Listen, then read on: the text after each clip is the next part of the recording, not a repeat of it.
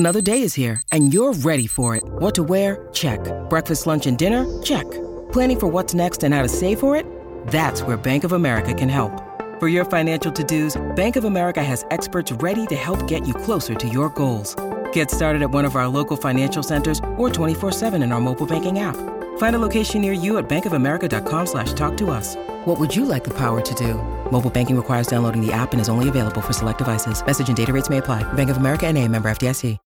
When you need mealtime inspiration, it's worth shopping Kroger, where you'll find over 30,000 mouth-watering choices that excite your inner foodie. And no matter what tasty choice you make, you'll enjoy our everyday low prices, plus extra ways to save, like digital coupons worth over $600 each week. You can also save up to $1 off per gallon at the pump with fuel points. More savings and more inspiring flavors make shopping Kroger worth it every time. Kroger, fresh for everyone. Fuel restrictions apply.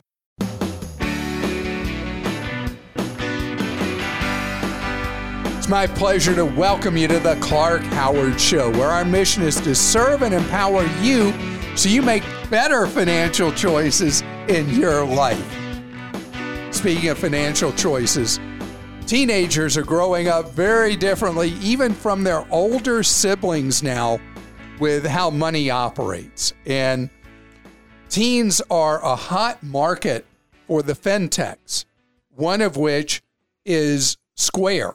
And Square has decided they've got to get in teenagers' hands before somebody else does. So Square has come up with an idea for teens that I'm going to talk about in just a second. Later, I want to talk about a key skill you need as a worker to be successful. And I'm going to tell you what it is and how to master it. So, teens and money. Parent of 3 children. One's now 32, one's 22, and one is 16. I would give myself, as somebody who does what I do for a living, what felt like at the time each was a teen, a D- on how I did with the money thing. And then what I didn't realize was they were absorbing a lot of stuff from me and not my lectures. It's your actions that really count. And when they ask you a question, that's when they're really absorbing it. So my oldest is phenomenally careful with money and was just asking me a question the other day about her Roth IRA and the way it's invested and her 401k. And I thought that was really great. And she started her first Roth right out of college when she was working as a vet assistant at a veterinary medicine practice during the Great Recession. And my middle child, who's 22, as I mentioned, she's going to graduate from college in May. And I've been really fascinated as her questions about money and saving have become steadily more sophisticated, and she's become more and more careful with money.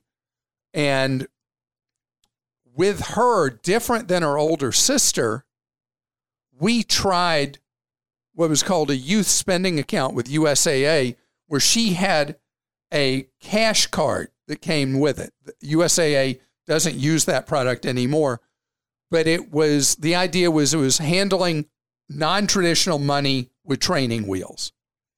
And it was hard for her to adopt to it. Now she's really got money down really solid.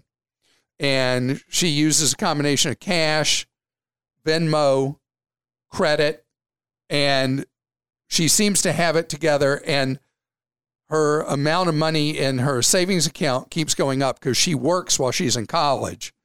And she's been doing well. My 16-year-old wouldn't know cash if it hit him in the face. It's crazy. I cannot get him interested in cash as a means of purchasing things at all. And everything's electronic through his phone. And it's just how he does things. And his generation or sub-generation, that's what they're going to do. And that's who Cash App is after, is they're issuing a form of debit card to kids starting at 13 years old, which is a new frontier in a lot of cases, except for the small number of institutions that had youth spending programs that weren't a ripoff. And so Cash wants to beat Venmo to the game, and anybody else who'd like to get people as the habit they have formed early. So as a parent, know that your teen pretty quickly will know that their friend, whoever, has this, and they'll want to have it too. So this requires you as a parent to set up the account. You have to give permission, and you essentially get to control it. Whether it's Cash App, or can you do it with Venmo too? Venmo have to be 18 or over. This is a Cash App thing, although who knows, tomorrow Venmo may decide to jump in here too. And I think there's so much value with a single digit and a teenager to have to deal with actual cash because you see the finite supply. The hard part for me with any form of either electronic, like my son doing everything with Apple Pay, or with someone using plastic or using an app like the Cash App, is you don't see the finiteness of the money. And I've been struggling for a long time to come up with a way to get the concept through of the finiteness that the physical presence of money creates. So it's going to be up to you as a parent to be experimental. If you do say to your kid, okay, you can have the Cash App, and you monitoring it to do the best teaching you can, like when your kid calls and says, hey, they wouldn't let me buy something because they declined my app. What's up, Dad? So those are the teaching moments when your kid says, what's up? What do I do? Speaking of which, I got to say something about my 22-year-old. She drives an electric car and didn't get around to charging it the other day and went to work. And she didn't have enough charge left to get back to her apartment. Oh, boy. So she calls me and basically, Dad, fix it. Mm-hmm. And where she lives in Los Angeles. She lives in Pasadena. And she was in a part of Los Angeles called Koreatown working. And the only charger she could make it to was one that's for hotel guests at a hotel 4 miles away. She had to pay a valet to take the car and charge it.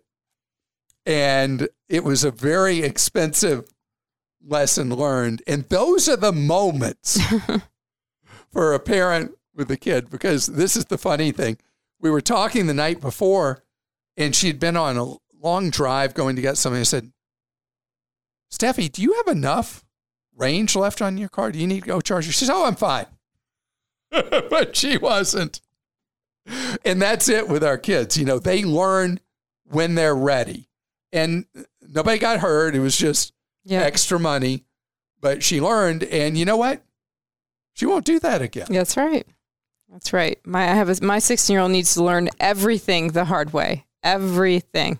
My older one does not. Kids that have to learn everything the hard way learn the lessons for life. Maybe.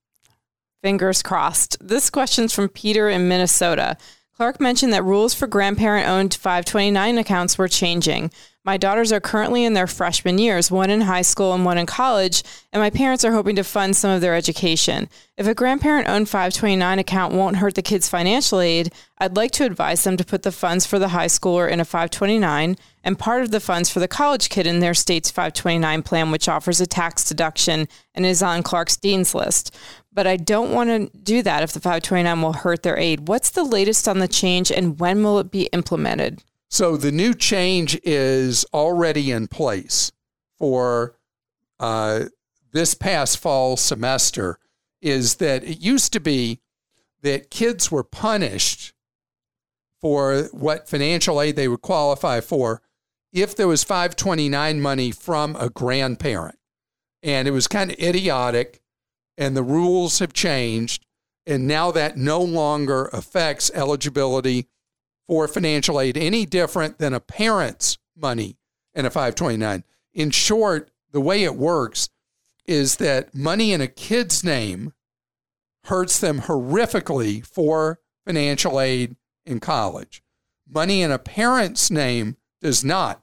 What happened before was any money a grandparent did was treated as if it was a kid's money and ate them up on financial aid. And thank goodness that's over. Now, the thing you brought up about qualifying for the state tax deduction, your parents will have to check the rule in their state to see whether a grandparent giving money to a 529 also qualifies for the state tax deduction, or only if the parent of the child is doing it. Just confirm that first. This is from Carol in New Jersey. What is the difference between a will and a trust? So a will is properly drawn, is the legal document that says what you want to have happen with your stuff, and if you have minor children, what happens with your minor children at the time of your passing. It's where you designate your list of wishes. A trust is a document that generally involved at somebody's death is a document that lives on, that controls access to funds or assets of an individual. I'm trying to think the right way to say this. So let's say you passed a piece of real estate in a trust. Then it goes to that individual, and usually there will be a trustee who is considered to be a legally responsible fiduciary, meaning that they have to do what's in your best interest as the beneficiary of the trust. The most often reason in a will that a trust is used is if there are minor children and you need somebody who, if there's going to be assets, if you prematurely die while your kids are still young, or if you have someone who is self-destructive who might inherit from you, or you have someone who has a maturity or spending problem. That's one of the reasons people will put things in a trust at time of their death. The will call for, I think the lawyers call it a testamentary trust, that it passes to that, and then there will be a trustee, maybe another trusted family member, could be a third-party institution, could be what's called a trust institution that would manage it, and then as the will calls for, give the money out to the individual. Many times if somebody has a substance abuse problem, a gambling problem, whatever, this would be a reason that you'd put assets or funds or investments in a trust and have a trustee to make sure the individual didn't blow through all the money. I should say there are other reasons why trusts would be used. I just gave you like a quick windshield survey at 50 miles an hour. And if you're preparing a will, that's the time to talk with a lawyer who specializes in wills, estates, and trusts. And they will tell you if the situation you have calls properly for having certain things in a trust instead of being passed through a will.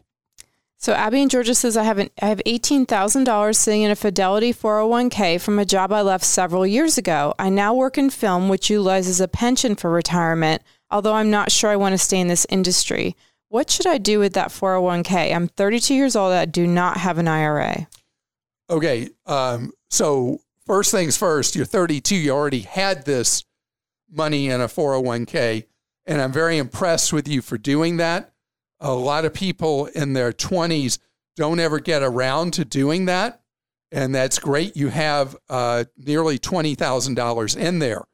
So if the company you work for was a really large employer, they probably have a very low-cost Fidelity 401k plan. There's nothing wrong at all with just leaving it there. The company's required to let you leave it open, and you may be benefiting from what's called institutional share costs on the funds that your 401k is in that would potentially be higher than what you could do on your own. moving the money from the 401k to an IRA. So in your case, I think it's fine to leave it there. Opening an IRA is a great idea regardless. You can leave that money behind and open your own Roth IRA, which you're allowed to put up to $6,000 a year into and have it grow tax-free and spend the money from it tax-free down the road. And I have a basic investing guide on Clark.com where you can read how a Roth IRA works, how I'd fund it. And in your case, since you already have a Fidelity 401k, to keep things simple, you could also open your Roth IRA with Fidelity. Now, speaking of employers, as we were just talking about, going from working for a traditional company to working in the film industry, do you know that most of us are just terrible at negotiating our pay?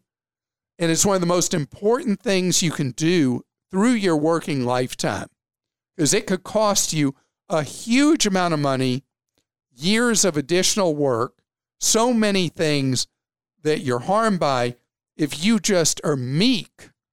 This is a case where the meek don't inherit the paycheck.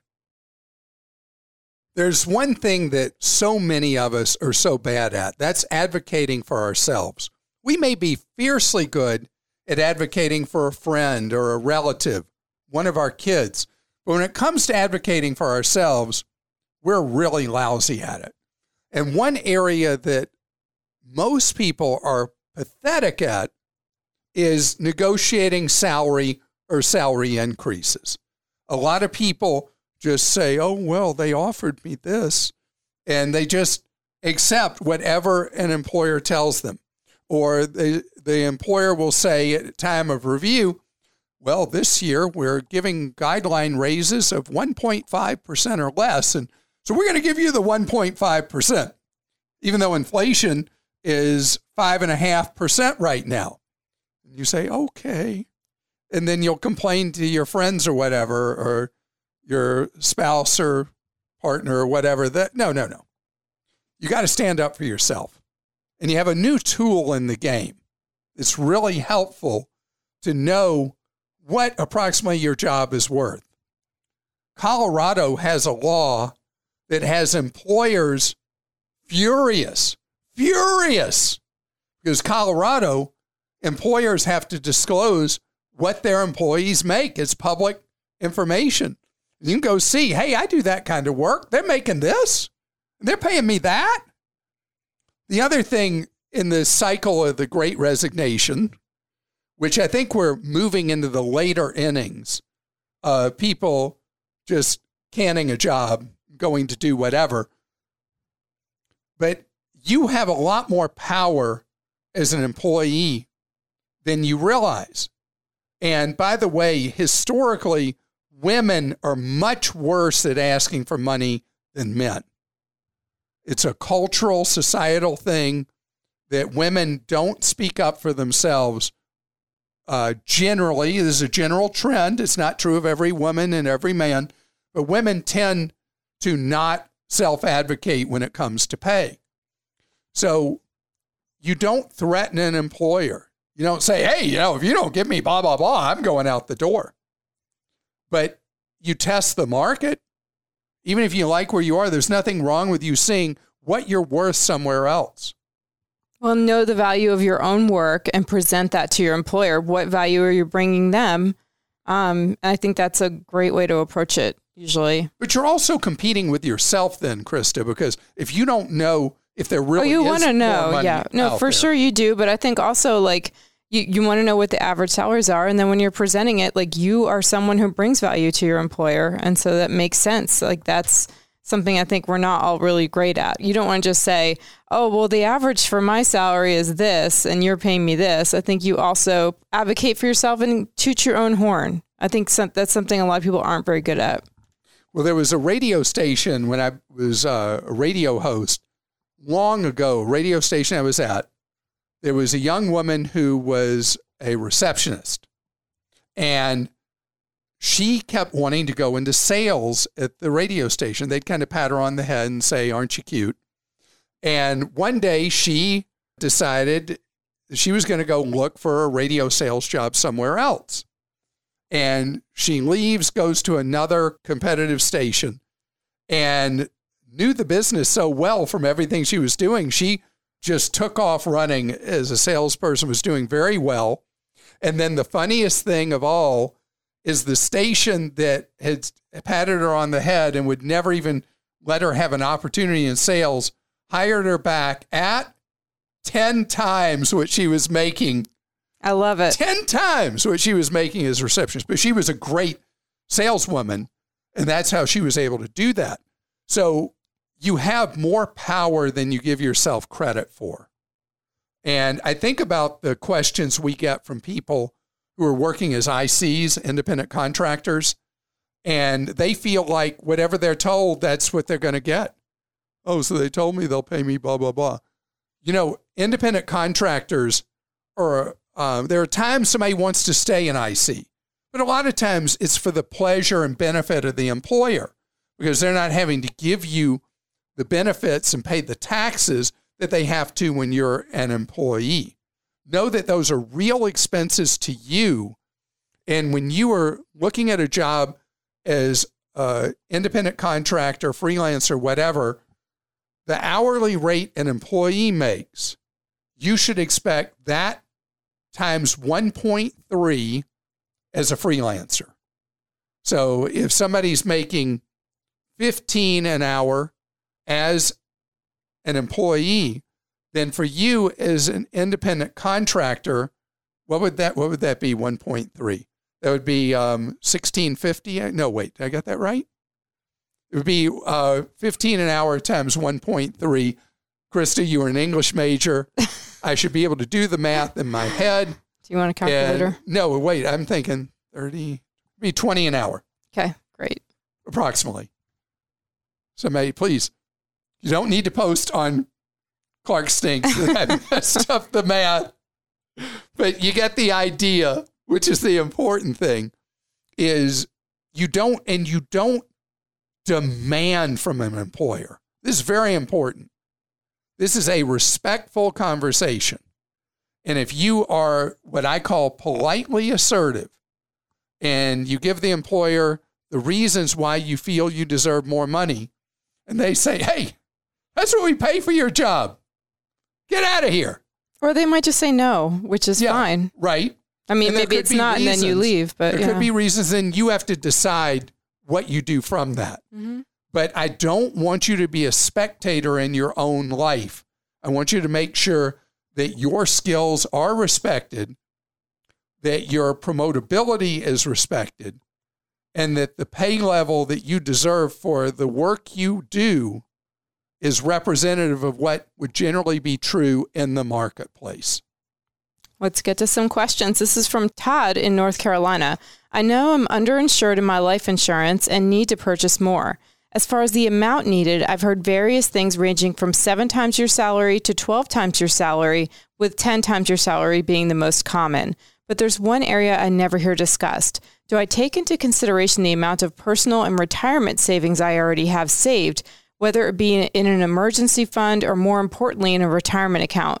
For example, if I make $50K a year and 10 times that amount is the amount of insurance I need, that's $500K, but I have $200K saved up in a work retirement 401K already, do I need to purchase the remaining shortage of $300,000, or do I still need to be considering the full $500,000 amount to cover my family should I die? Also, is life insurance or retirement accounts taxable to my family upon my death? Okay, so let me deal with the first part first. You know, the formulas that say 7 times, 10 times, 12 times, I just use a back of the envelope 10 times.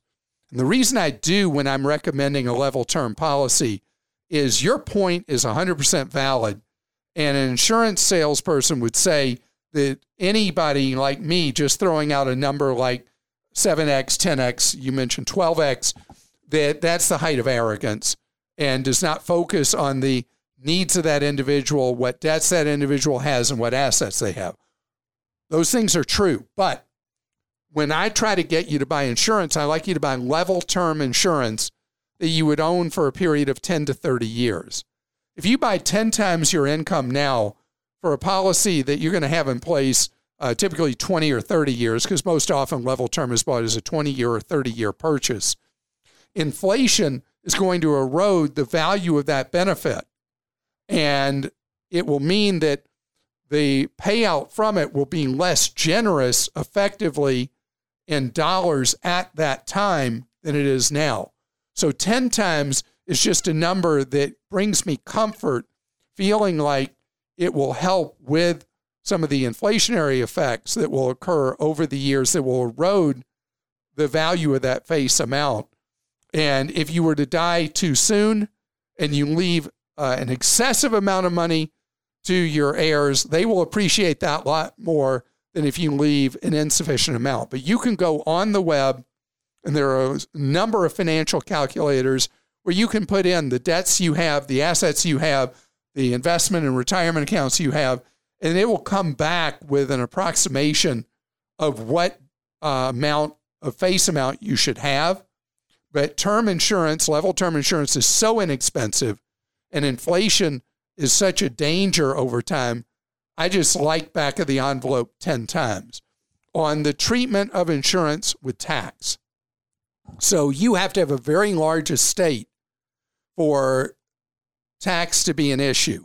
But if you're married, your spouse, if they are the beneficiary of the life insurance, it flows to them completely tax-free as a marital asset. For your kids or some other family member, it only becomes an issue for your estate if you have a massive estate. In today's standards, that would be, I think, north of $11 million.